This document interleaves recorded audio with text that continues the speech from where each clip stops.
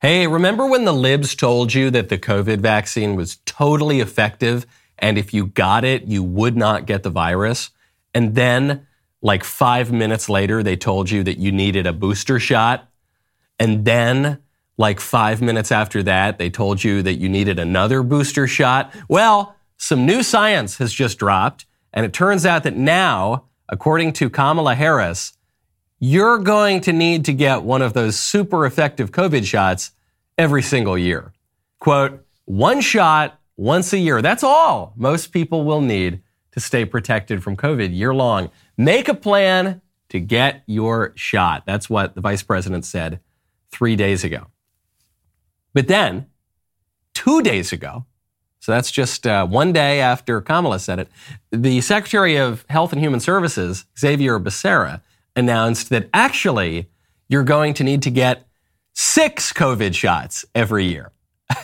Quote, if it's been over 2 months since your last dose, quote, make a plan to get one now. Now, that guidance was, of course, 2 days ago. So if the number of necessary shots has kept pace, multiplying by 6 every day, that means presumably as of today that we all will need to get 216 Fauci ouchies per year to mitigate the symptoms of COVID. By tomorrow, one suspects that number will be 1,296. And within a week, they'll just hook us all up to an IV to stave off the mild cough. As has been the case from the beginning of COVID, the public health authorities are contradicting themselves constantly. But the one thing that remains certain is that we all have to trust them implicitly, do exactly as they say, and never question a thing. I'm Michael Knowles. This is The Michael Knowles Show.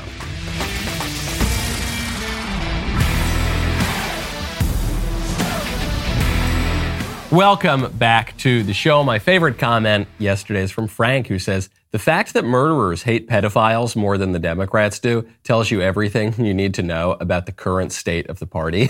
That's a pretty good point. I had not thought of that before. Pedophiles are much, much safer in the company of elected prominent Democrats than they are in the company of murderers and all sorts of terrible people in prison. You'd be much better, if you're a pedophile, you'd do much, much better to hang out with Democrats than the murderers. Democrats could make you a state senator in California, for instance. I don't know. I'm just thinking off the top of my head. It's really good, by the way, whether you're in prison, whether you're out of prison. But I know people, in prison, they work out a lot. What else are you going to do? You got a lot of free time on your hands. Well, the rest of us who are outside the clink, we should work out too. We should get our bodies in order. We should get heart healthy. We should check out Echelon Fitness. Right now, text Knowles to 818181. I've been working too hard this year. I've been working way too hard to bring you this show every single day. You know what I haven't been doing enough? I haven't been working out. That's right. I want to get in shape, but I don't have time to get to the gym. That is why Echelon Fitness brings the gym home to me. Echelon Fitness is the affordable way to get workout equipment, a workout community, and an instructor's motivation right in the comfort and privacy of your own home. Echelon Fitness's connected app provides thousands of live and on-demand classes with great music to keep you moving. You can work out anytime, day or night. Their full range of affordable workout equipment includes stationary bikes, smart rowers, sleek fitness screens, and an auto-folding treadmill. These are all connected to the Echelon Fitness app for the full experience. Around-the-clock classes, including full-body workout programs, will keep you coming back. One membership covers a family of 5. I absolutely love my Echelon. For a limited time, our audience can get a free bike or rowing machine with a 24-month membership. To get your free bike or rower, text Knowles, K-N-O-W-L-E-S, to 818181. That is Knowles, K-N-O-W-L-E-S, to 818181 to claim your free bike or rowing machine. Text Knowles, K-N-O-W-L-E-S, to 818181. Message and data rates may apply. See terms for details. So we have to trust the science. The science is always right. The scientists always know exactly what they're talking about. It's funny that Kamala Harris and Xavier Becerra are making this announcement right now, 2 days after I gave this speech at Franciscan University about how science is totally fake. And you can find that speech in its entirety at the YAF YouTube channel.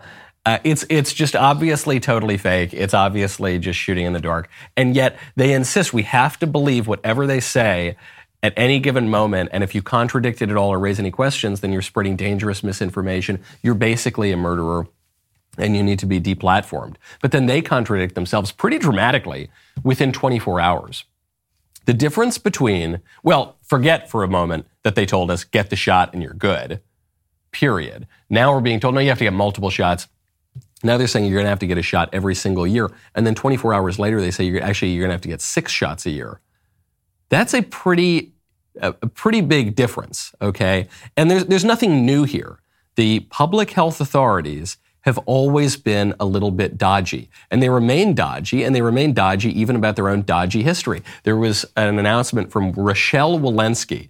Rochelle Walensky is the head of the CDC, who throughout COVID has gotten a whole lot of things wrong, who told you that if you got the vaccine, you would not catch COVID. Then what happened? A lot of people did catch COVID, and then Rochelle Walensky tried to retcon the guidance and say, no, we weren't talking about how you couldn't catch COVID or spread COVID. We were just saying that actually, it'll mitigate some of your symptoms. But that is not what they said. So Rochelle Walensky, who's got a pretty checkered track record right now, she announces, quote, this year marks the 50th anniversary of the end of the Tuskegee syphilis study. Tomorrow I will be joined by colleagues and public health leaders as we honor the 623 African-American men, their suffering and sacrifice, and our commitment to ethical research and practice. Come again?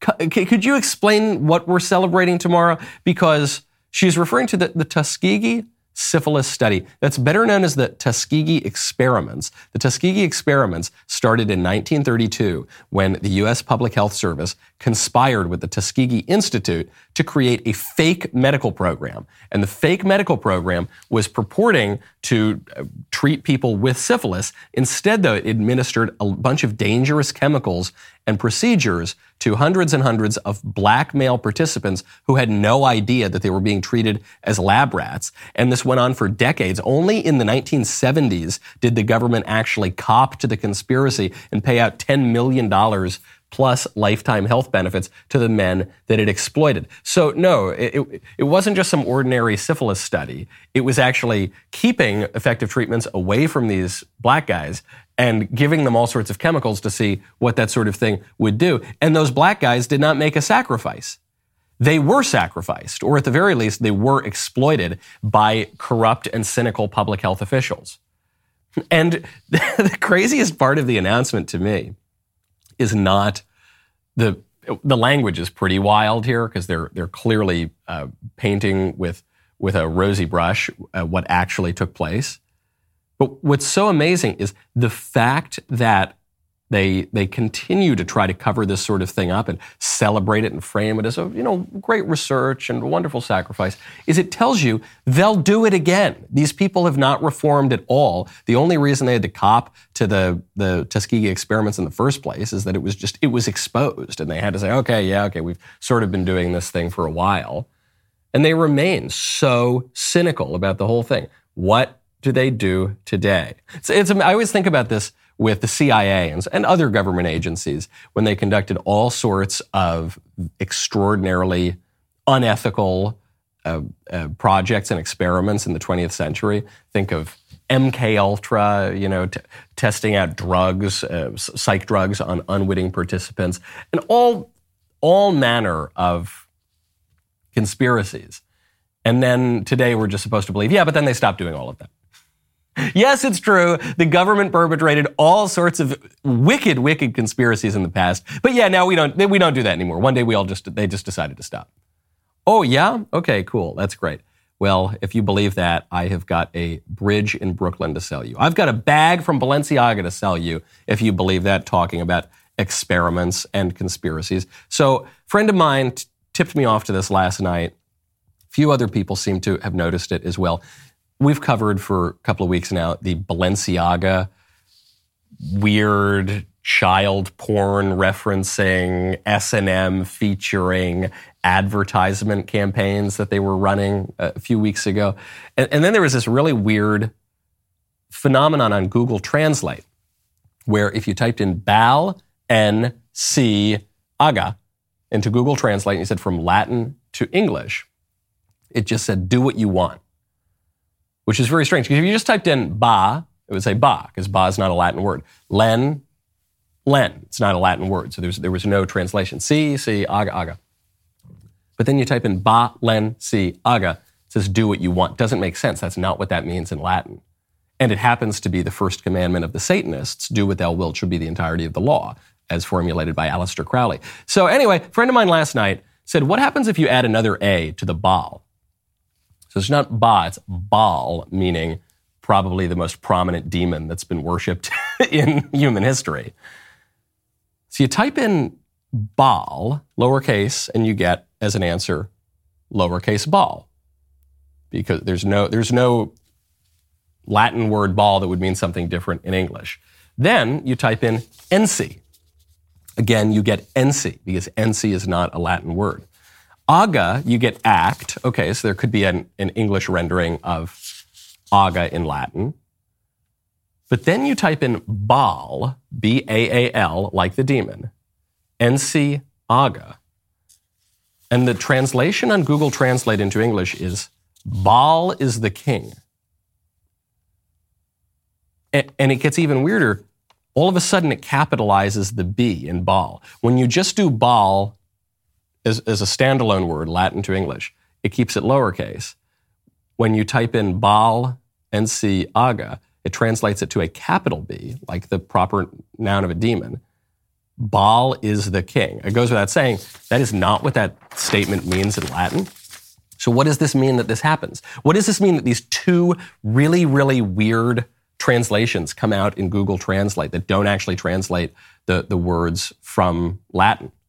And it'll suggest sometimes different languages that you could try it from. In this case, it says Sepedi, but that's not the translation from Sepedi. What does that mean? What is going on? How did that get there in Google Translate? I don't know. I'm not advancing any theory. I'm not telling you that there's some grand conspiracy of evil people meeting in a room at Google. But it is kind of weird. And it's not just weird anymore as a fluke.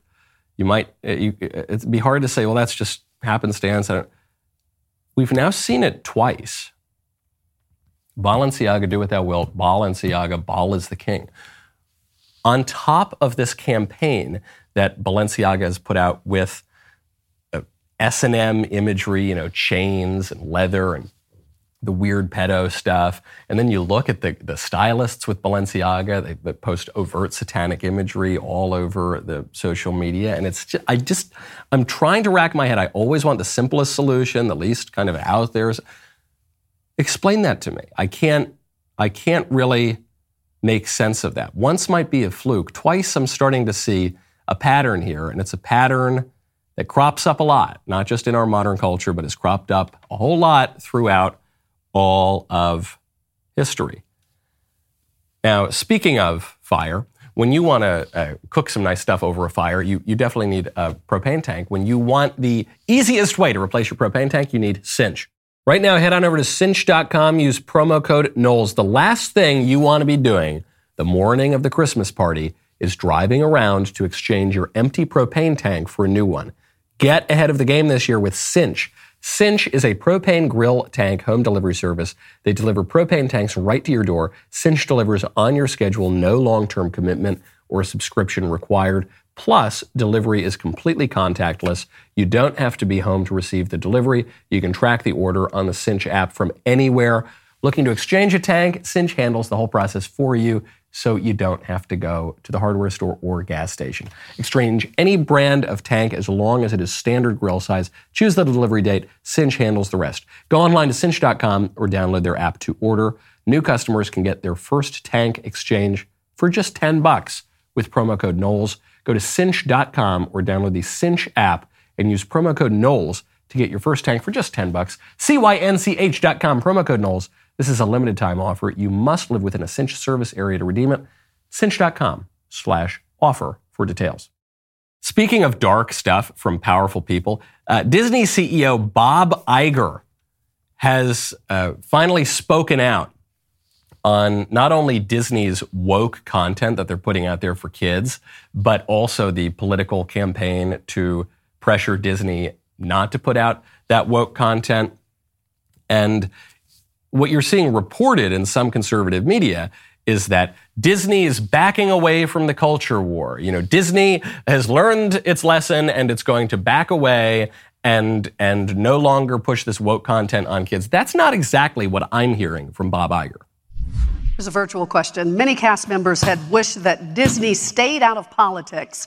Will Disney stay out of making political statements?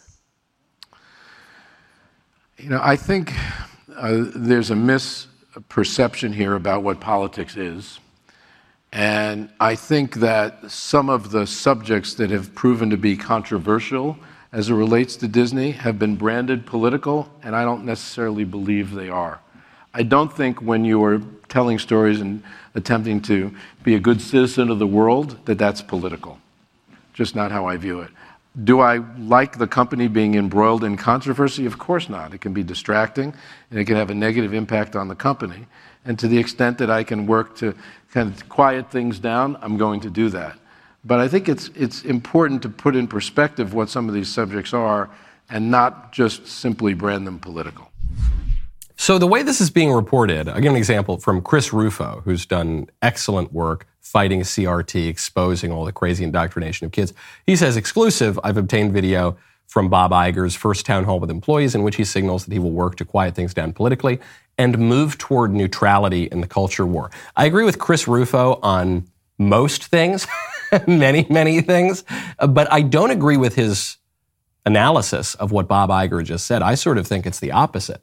I think what Bob Iger is saying is, yeah, I want to quiet things down because I don't want Disney's bottom line to get hurt, but I am not going to back away from the culture war. You heard what he said there. He said, listen, certain things are being described as political that I don't think are political at all, such as trying to be a good citizen of the world. First of all, anytime you discuss citizenship, you are by definition discussing something that is political. If citizenship is not political, nothing is political. To be a citizen is to be a member of a political community. So Bob Iger is either ignorant of what politics is or he's being obtuse there. But to use that phrase, citizen of the world, that's an extremely politically loaded phrase. To be a citizen of the world is in conflict with being a citizen of a nation. To be a citizen of the world is to accept globalism, which is one of the most politically controversial concepts of our age.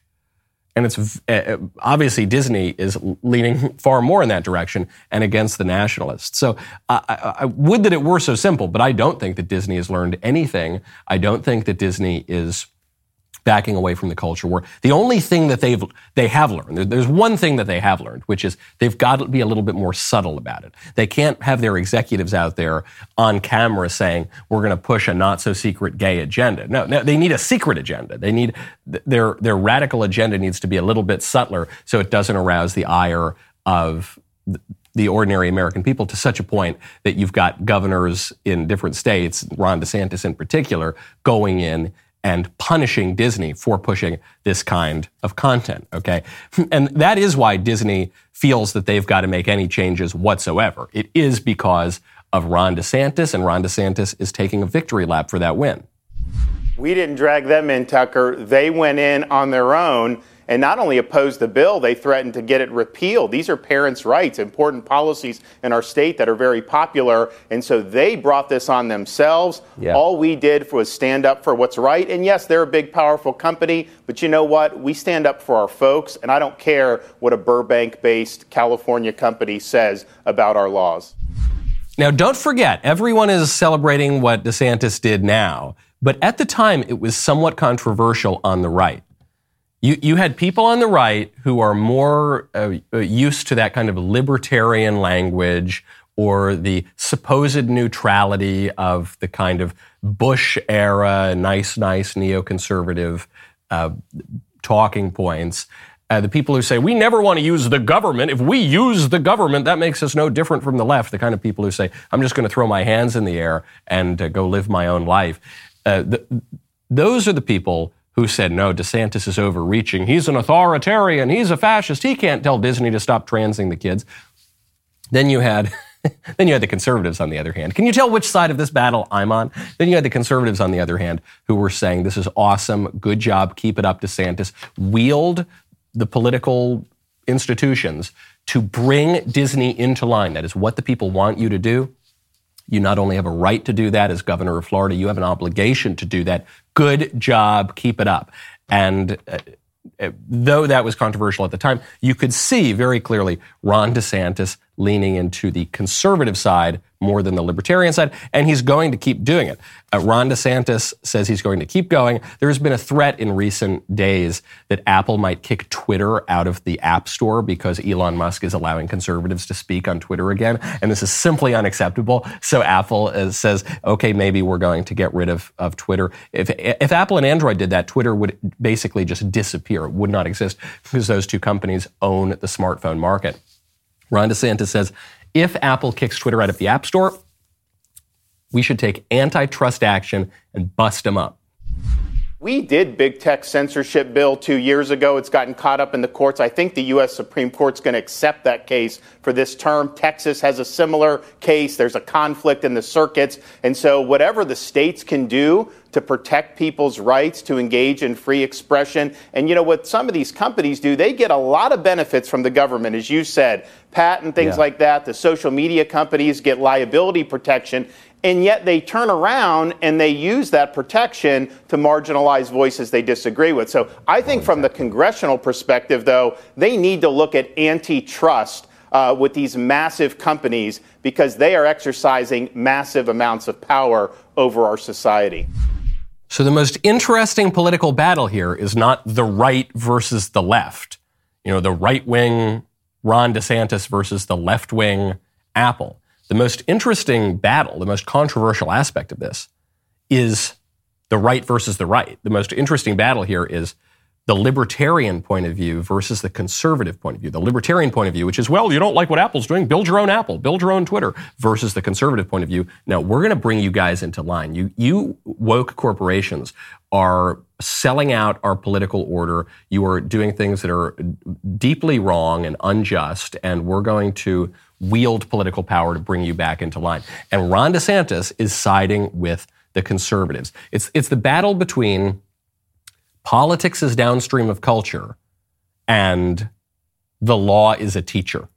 Okay, because politics is downstream of culture is true in as much as it's true. Yeah, it's true that the movies affect the political order. In fact, that's why we're all so concerned about what Disney is doing. But the way that phrase has been used has basically been as a way to let Republican politicians off the hook, to say that, you know, politics, the government is not how we should solve any of our problems. We should only make movies. We should only engage in the cultural battles, and because it would be so unjust to wield the government, versus the traditional view, which is, of course we should wield the government. Why else do we run for elections? Of course the government can fix some problems. Of course the law is a teacher. And we should know that because conservatives and libertarians prattle on all the time about how the government creates certain incentives and that can lead to bad outcomes. We talk about how in the 1960s, the government created all these perverse incentives with the rise of the welfare state and all sorts of terrible laws, and that led to bad outcomes because those incentives changed people's behavior. Well, if the government can create incentives that make people's behavior worse, the government also can create incentives that make people's behavior better. Of course, it's always been true. Of course, the law is a teacher. And so what Ron DeSantis is saying is, yeah, okay, you movie makers, you go make your movies, and you people in the culture or private industry, obviously, you do you do the best that you can. You fix the culture from your angle. But I'm going to wield the government, okay? And 10 years ago, I bet a lot of conservatives and Republicans would not have spoken like this or would not have wanted to hear that kind of message. But this is a different time, and I think Ron DeSantis knows what time it is in that regard. All right? Obviously, the guy, he's energetic. He feels like he's going to be running for president. And that's why when you want to feel energetic, when you want to feel ready to take on a presidential campaign, you got to take some coffee. You got to drink Black Rifle coffee. Right now, go to blackriflecoffee.com, use promo code Knowles. Black Rifle Coffee Company is helping you knock out your Christmas shopping with a ton of fabulous new products this year. Shop the best brewing gear, thermoses, mugs, and apparel designed for folks who love country and coffee.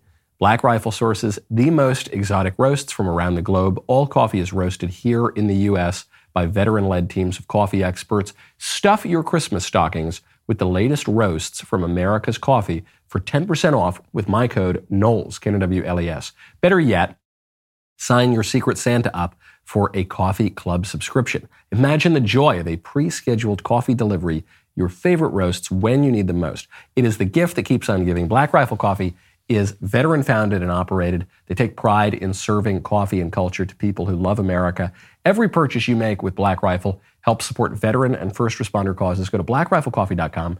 Use promo code Knowles for 10% off coffee, coffee gear, apparel, or when you sign up for a new coffee club subscription. That's blackriflecoffee.com. Promo code Knowles for 10% off. Black Rifle Coffee, supporting veterans and America's coffee. Now, Ron DeSantis is not doing all of this just to do it. I'm sure he believes in these things. I'm sure he's got plenty of principles. He's obviously got a lot of political courage. He's also doing this because the guy is clearly running for president. And the clearest evidence that he's running for president is that he's about to publish an autobiography. And the autobiography is about his early life and his career in college and playing college baseball. And I believe he was in the Navy and then Congress and then now governor of Florida. And so it's a candidate book. It's a book to introduce himself to the American people who don't yet know him. And it has a title like all of the other candidate books. This title is called The Courage to Be Free, Florida's Blueprint for America's Revival.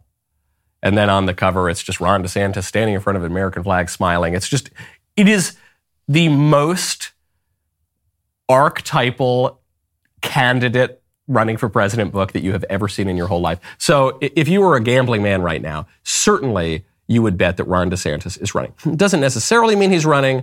Sometimes candidates have come out with these books, or potential candidates have come out with these books, and then they choose not to run. Classic example of this would be 2012. Mitch Daniels, then the governor of Indiana, really looked like he was going to run for president. I was actually somewhat involved in his pre-campaign for president, and he had this book coming out, Saving the Republic, or Keeping the Republic, and it was a total candidate book, and then he ended up not running because he didn't want to deal with certain family issues if he went on the campaign, and it was all very sad. But he still had the book come out because he was preparing the campaign. And you see all of these. I remember Tim Pawlenty, when he was running for president, he came out with a book. It was called The Courage to Stand. Which I thought was one of the stupidest titles I've ever heard. Does it really require a lot of courage to stand? I suppose it requires more courage than to sit. Or at least requires more strength. But the courage to stand. Wow, that's amazing. And now DeSantis, The Courage to Be Free. Okay, a slightly better title, but still, it's just totally typical of the genre. So what does this tell us? It tells us he's probably running for president, but what it tells us is something about the campaign that he intends to run for president. Ron DeSantis, by all markers, intends to run a conventional campaign for president. Compare the books. The Courage to Be Free, Florida's Blueprint for America, right? Even to say, here's my blueprint for the whole country is to say, I'm going to run for president. Compared to Donald Trump's candidate book. He put out a candidate book, too, in 2016. But it wasn't called The Courage to Stand, Keeping the Republic, The Courage to Be Free. It was called Crippled America. Crippled America, How to Make America Great Again. Every other candidate book in all of human history has had some really positive, rosy, happy title. Trump's has this really negative title, Crippled America. It's really bad, but we're going to make it great again. Every candidate book in all of history has the candidates there smiling in front of an American flag, right on the cover of the book. Trump's cover was him just looking really angrily at the reader. Sort of there his furrowed brow, classic apprentice Trump expression. Trump ran an unconventional campaign. Most campaigns, they open up with the candidate, standing in front of the Statue of Liberty or something like that and saying, our best days are ahead. It's going to be a bright and sunny future when you elect me. Trump's campaign opens up with him coming down the escalator at his own building saying that the country's being flooded by rapists and murderers and maybe some good people, but America's going to hell in a handbasket, but he's going to fix it. Okay, that was an unconventional campaign. And I don't mean this as a criticism of DeSantis or the DeSantis team. I'm sure this is strategic. I don't think that they're just stumbling blindly into this. This is showing you the difference, the way that DeSantis is going to try to distinguish himself from Trump. I've said from the beginning, the challenge for DeSantis is that his finest selling point is that he's supposed to be Trump 2.0, Trump with all the upsides, none of the downsides. But his place in the campaign is as the anti-Trump candidate. So his place in the campaign is, because Donald Trump is running, is going to attract all of the squishes and the libs and the moderates and the never-Trumpers. That's not DeSantis' fault. That's just the way the circumstances are.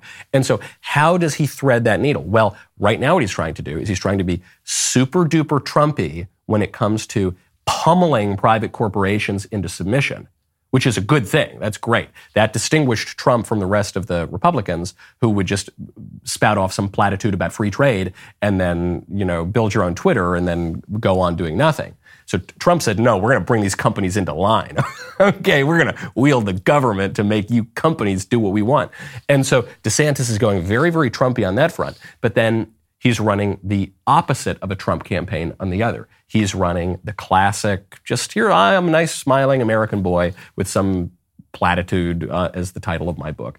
And so that is going to distinguish him. Again, it's a very, very tough balancing act that DeSantis is going to have to do. But, not to take my Nostradamus hat out here, I think that is very clearly the strategy that they are undertaking. And so far, it's been very, very effective. Speaking of politicians writing about themselves, this is my absolute favorite news story of, the past year. This is so funny. There's a state senator in California, Democrat by the name of Scott Wiener. If you've heard that name before, it is in the context of Scott Wiener pushing a bill, which then did become law, to give more lenient punishments to pederasts, to men who sexually abuse minors, to make it such that they're more likely to get lenient sentences. And his name is Scott Wiener, and that's just amazing. So Scott Wiener has just come out, and he said, not even 24 hours after MAGA grifter Charlie Kirk tweeted homophobic lies about me, I received this threat, repeating one of his lies. But that was the point, riling people up against me and other LGBTQ people. Words have consequences, and Twitter is becoming a cesspool for this crap. First of all, pretty amazing that this guy is lumping in pedos and pedo supporters with LGBTQ. I mean, is that not in itself a bit homophobic, wouldn't you say, State Senator Wiener? But here's what he says he received. After that awful Charlie Kirk told terrible lies about him, this is the threat that he received. And he includes just a screenshot of it. It's a shame you come out and you're okay to release all these pedophiles. You're okay with people intentionally giving other people AIDS, and your office can't even pick up the phone to answer about these questions. You're sick, man. I don't even call you. You shouldn't even be a man. You're a sick individual. I don't care about what you do off hours, but when you try to force it upon California, it's like myself and others. You'll have something coming to you. People like you won't be able to walk down the streets when light comes to the darkness that you're effing providing, you piece of SHIT. Whew. Wow, man, that's a threat. That is it. That's a real threat. That's not good to threaten people. Except there was something a little bit weird about this screenshot of the message that Scott Wiener allegedly received. It has a cursor right at the end of it. Now, the cursor is the thing that you see when you type something on the computer. You know, it's just that blinking line when you are writing a Word document or a note. So I've just got a little bit of a pro tip for Scott Wiener. when you are fabricating a threat against yourself, it is really smart to remove your cursor from the screenshot before you post it to Twitter. I'm amazed that at the end of this threat, the would-be assailant didn't say, "This is MAGA country. Give me your Subway sandwich, Senator Weiner." Senator Weiner, have you ever been on the show Empire? It's so sad. The guy just totally got exposed. And now we cover this on the show a lot. When these hate, crime, threat, homophobic, racist, sexist, when these things make it into the news, a lot of the time, maybe most of the time, they turn out to be hoaxes. They turn out to be Jussie Smollett situations. And that would seem to be what's going on here. So I wasn't the only guy to notice this. A number of other people did too. And then sometime later, Scott Weiner had to answer this. And so he said, "And for all the MAGA conspiracy theorists out there, the threat was a voicemail. And this is a transcription. But have fun spinning around with your conspiracies." And he has a little eye-rolling emoji. Well, hold on. See, you told us initially that he got this threat. And then he posted the screenshot, which had the cursor. I forgot to mention, the threat also had little spell check lines underneath it because the grammar was off. So you want to turn that off too when you fabricate your own threats. But now he's saying, no, it actually wasn't an email or a text or anything. It was a voicemail that I transcribed. But if it was a voicemail, why wouldn't you just post the audio? You could post that to Twitter. That'd be very easy. In fact, it would be much more engaging if there were a little sort of video screen with the audio playing, and you could hear this guy. It'd probably make it easier to identify the man who's making this threat, this awful, terrible MAGA right-wing conservative who almost certainly does not exist, right? I think probably if he did post the audio, which does not exist of this, which almost certainly doesn't exist, it would probably sound like that Nigerian guy who was paid to attack Jussie Smollett in Chicago. Doesn't hold up. Does not hold up. I think Senator Scott Weiner should take the L. Any reasonable person would have to say this is most likely, almost certainly a hoax, a threat perpetrated, fabricated by Scott Weiner upon himself. And you should just take the L and move on, bro. Just take the L. Move on. This response that he gave later after we noticed his cursor in the spell check lines is almost as bad as "my Twitter was hacked." Whenever some politician, actually, wow, oh my gosh, when Anthony Weiner got caught sending weird sexual photos of himself to people on Twitter, and he meant to privately message them, but he publicly messaged them, what was his excuse? His excuse was, "Oh, my Twitter got hacked." This is almost as bad as an excuse as "my Twitter got hacked." I don't believe it, buddy. Sorry. No, we're going to continue to criticize you and other politicians who openly advocate being lenient to pederasts, to pedophiles broadly. Sorry, buddy. Sorry. I hope you held on to your Subway sandwich. The season of giving is officially upon us. As you shop holiday gifts and deals, you should ask yourself, who exactly are you giving to? Because if you're buying stocking stuffers from woke companies, you're just stuffing the pockets of leftist CEOs and paying for them to mock what you believe in. Don't give them your money. Give Jeremy your money. His brand and brand new collection of Jeremy's Razors products will make the perfect gift for the pronoun-less men in your life. Well, those men have pronouns. They're just the correct pronouns. Today is the last day of his 30% off cyber sale. Get your loved ones some woke-free shampoo and conditioner, body wash and beard kit, or the new Precision 5 razor with flip-back trimmer before Jeremy merrily restores list pricing. Go to jeremysrazors.com today for your last chance to save. Speaking of California, there's more trouble coming out of California. The San Francisco Board of Supervisors has just approved the police use of killer robots. Remote-controlled robots armed with deadly explosives can now be used by public officials in California. And I got to tell you, I don't really care. It's fine. I actually don't have a problem with this. I know a lot of conservatives are going to say, this is horrible. Oh my gosh, you're going to let the police use these killer robots? Yes. You're going to let the state have these killer robots? Yes. We already give the state the power to use all sorts of weapons that they could turn on us if they want to. That's called having a police force. That's called having a functioning government. I think the robots are a pretty good idea because what are they going to be used for? First of all, there are some checks in place such that they need to be authorized by a small number of people who will be held accountable, one hopes, if the robots are misused. But I don't think these robots are just going to be patrolling the streets, strafing us all down with machine guns. Not yet. That's not until they develop consciousness on their own and then they take over like in Terminator. But if they're just being used by remote controls right now, then it's no different than a drone. It's no different than any other kind of technological advancement in weaponry.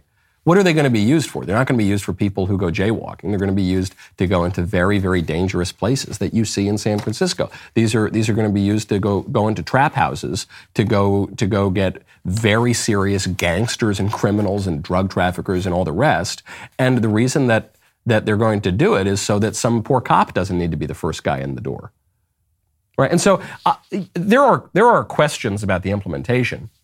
And there need to be safeguards, and they need to implement this slowly if they're going to implement it at all. They need to make sure that there aren't going to be catastrophic errors where some robot ends up blowing up an innocent person's home or something like that.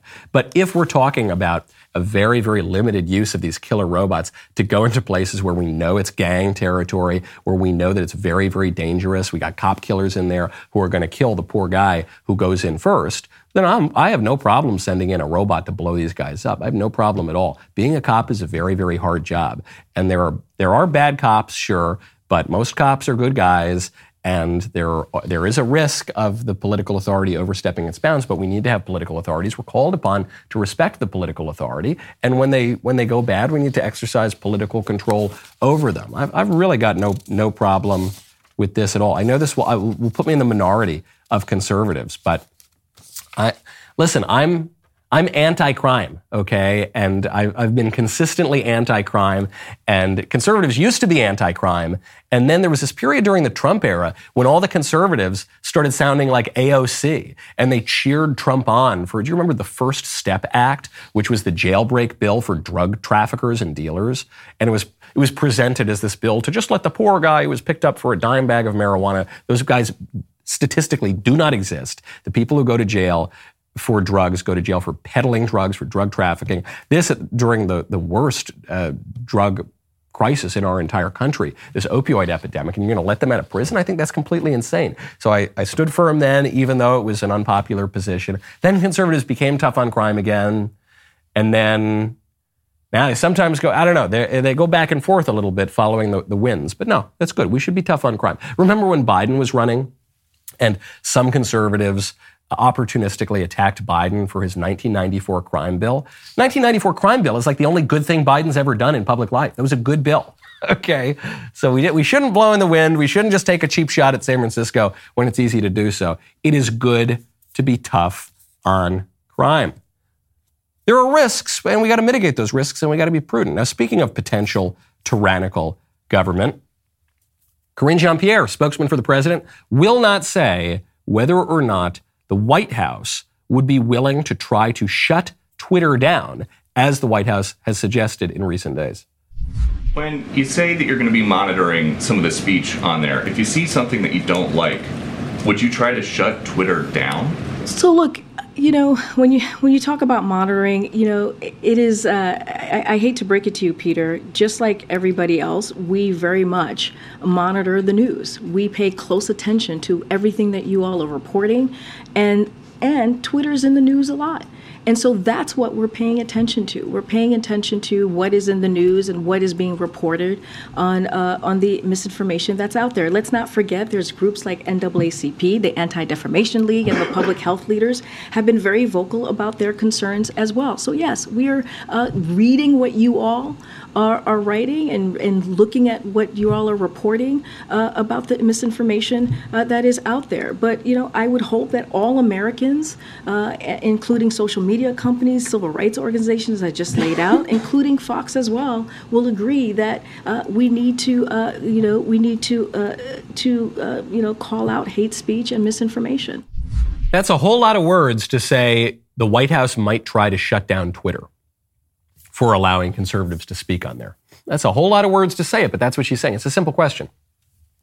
You guys have talked about how you're monitoring Twitter because now Twitter is allowing conservatives to speak more freely. Are you willing to shut it down? Just, well, look, we got to look at things and maybe, look, that's a nice Twitter you got there. Sure would be a shame if something happened to it. So I don't, the reason I mention this, I'm not surprised at all that the Democrats are willing to wield the government to shut down conservatives from having a voice in the public square. But I don't want to hear peep from Democrats on the authoritarian overreach of Ron DeSantis going after Disney. The White House is threatening to shut down Twitter if it allows conservatives to have a voice in the public square. I don't want to hear anything about wielding the government against the private corporations. Give me a break. The Democrats have been doing that since forever, and they continue to do it today in a much more aggressive way than the conservatives do. I don't want to hear it. Well, no, but it's to stop hate speech. Oh, yeah, hate speech, by which the Democrats mean speech that they don't like, by which the Democrats mean any speech from any conservative ever. Speaking of hate speech, there was a story that drove me up a wall. This is a story from the motherland out there in the United Kingdom. It's about a woman who has worked in the court for many, many years, 83 years old, lady in waiting to the late Queen Elizabeth, godmother to Prince William, and Buckingham Palace was hosting an event for this charity. And so this woman shows up to the charity, and Prince William's godmother, this nice British aristocratic lady, says, "Where are you from?" And the woman at the charity says, "Sister Space." The woman's name is Ngozi Fulani. She's a black lady, which is a crucial detail for this story. She says, where are you from? She says, "Sister Space." "No, where do you come from?" "We're based in Hackney." "No, what part of Africa are you from?" "I don't know. They don't leave any records." It's a funny answer. "Well, you must know where you're from. I spent time in France. Where are you from?" "Here, the UK." "No, but what nationality are you?" "I am born here and am British." "No, but where do you really come from? Where do your people come from?" "My people, lady? What is this?" "Oh, I can see I'm going to have a challenge getting you to say where you're from. When did you first come here?" "Lady, I'm a British national. My parents came here in the 50s when..." "Oh, I knew we'd get there in the end. You're Caribbean." "No, lady, I'm of African heritage, Caribbean descent, and British nationality." "Oh, so you're from..." And so this is allegedly how the conversation went, according to the charity lady. And let's just take her word for it that this is verbatim how the conversation went. This woman, the charity lady, whined and complained and made a big fuss about this. The poor woman, the godmother to Prince William, has been fired. The spokesman for Prince William made a statement, said, "Racism has no place in our society. The comments were unacceptable, and it is right that the individual has stepped aside with immediate effect." This is Lady Hussey, who's 83 years old. Are you kidding me? Are you freaking kidding me? There was nothing wrong with those comments. Yes, is the phrasing a little weird? Yes, did this older woman pester this charity lady with a question that she didn't want to answer? Yes, sure. Have you ever talked to an 83-year-old? Is it not the case that all 83-year-olds sometimes speak in a strange way and pester you with questions that you don't want to answer? There is nothing wrong with asking somebody, "What's your background?" There's nothing wrong with that at all. People ask me frequently, "Oh, Michael, where's your family from? What do you do? What's your background? You're from Sicily?" Yeah, I'm half from Sicily and then half from the British Isles. And oh yeah, where in Sicily? This is something we ask people all the time. There's nothing wrong with it. "I'm British, lady." No, she's asking you your background because you're obviously not English. The English are a people. There are people who look a certain way, and you don't look that way because your family came here as immigrants, which is fine. The British invited your family to come here as immigrants. She's asking a perfectly polite question of what's your background. And she actually got the answer out of you finally, which is, "Oh, my family background is from the Caribbean, Africa by way of the Caribbean into Britain." Furthermore, the way you know that this is not a question that ought to be off limits is because the libs tell us how important your racial background is. Right? Out of the one side of their mouths, the libs tell us there is pretty much nothing more important to your identity than your race, than your ethnicity, than your nationality, than blackness. And it's so blackness is at the heart of the experience of anybody with even slightly dark skin. But on the other hand, how dare you ask me this? Race doesn't matter at all. Ethnicity doesn't matter at all. Nationality doesn't matter at all. How dare you, Lady Hussey, ask that question? It's just totally incoherent. It's totally cynical and opportunistic. I feel terrible for this woman. I think it was extremely cowardly of the court to fire this woman, godmother to the future king, and longtime aide and confidant of the late queen, all because this obvious political leftist activist with a chip on her shoulder can't show a little bit of grace to an elderly woman who asked a perfectly fine question in a way that may have been a bit petulant or poorly worded, but a question that we all know deep down is not in any way mean or cruel or offensive. Completely preposterous, and I really wish people would stop caving into these cynical games of the libs, whether we're talking about people here in America or the future king of England. Speaking of political leadership, I've got my friend, Alan Estrin, founder of Prager University, coming on the show because Alan has probably the best take that I have heard on Trump and 2022 and 2024. And Alan has marvelous takes on so very many things. Alan was actually I don't know that I've mentioned this on air before. Alan was the crucial figure in getting me to write Speechless.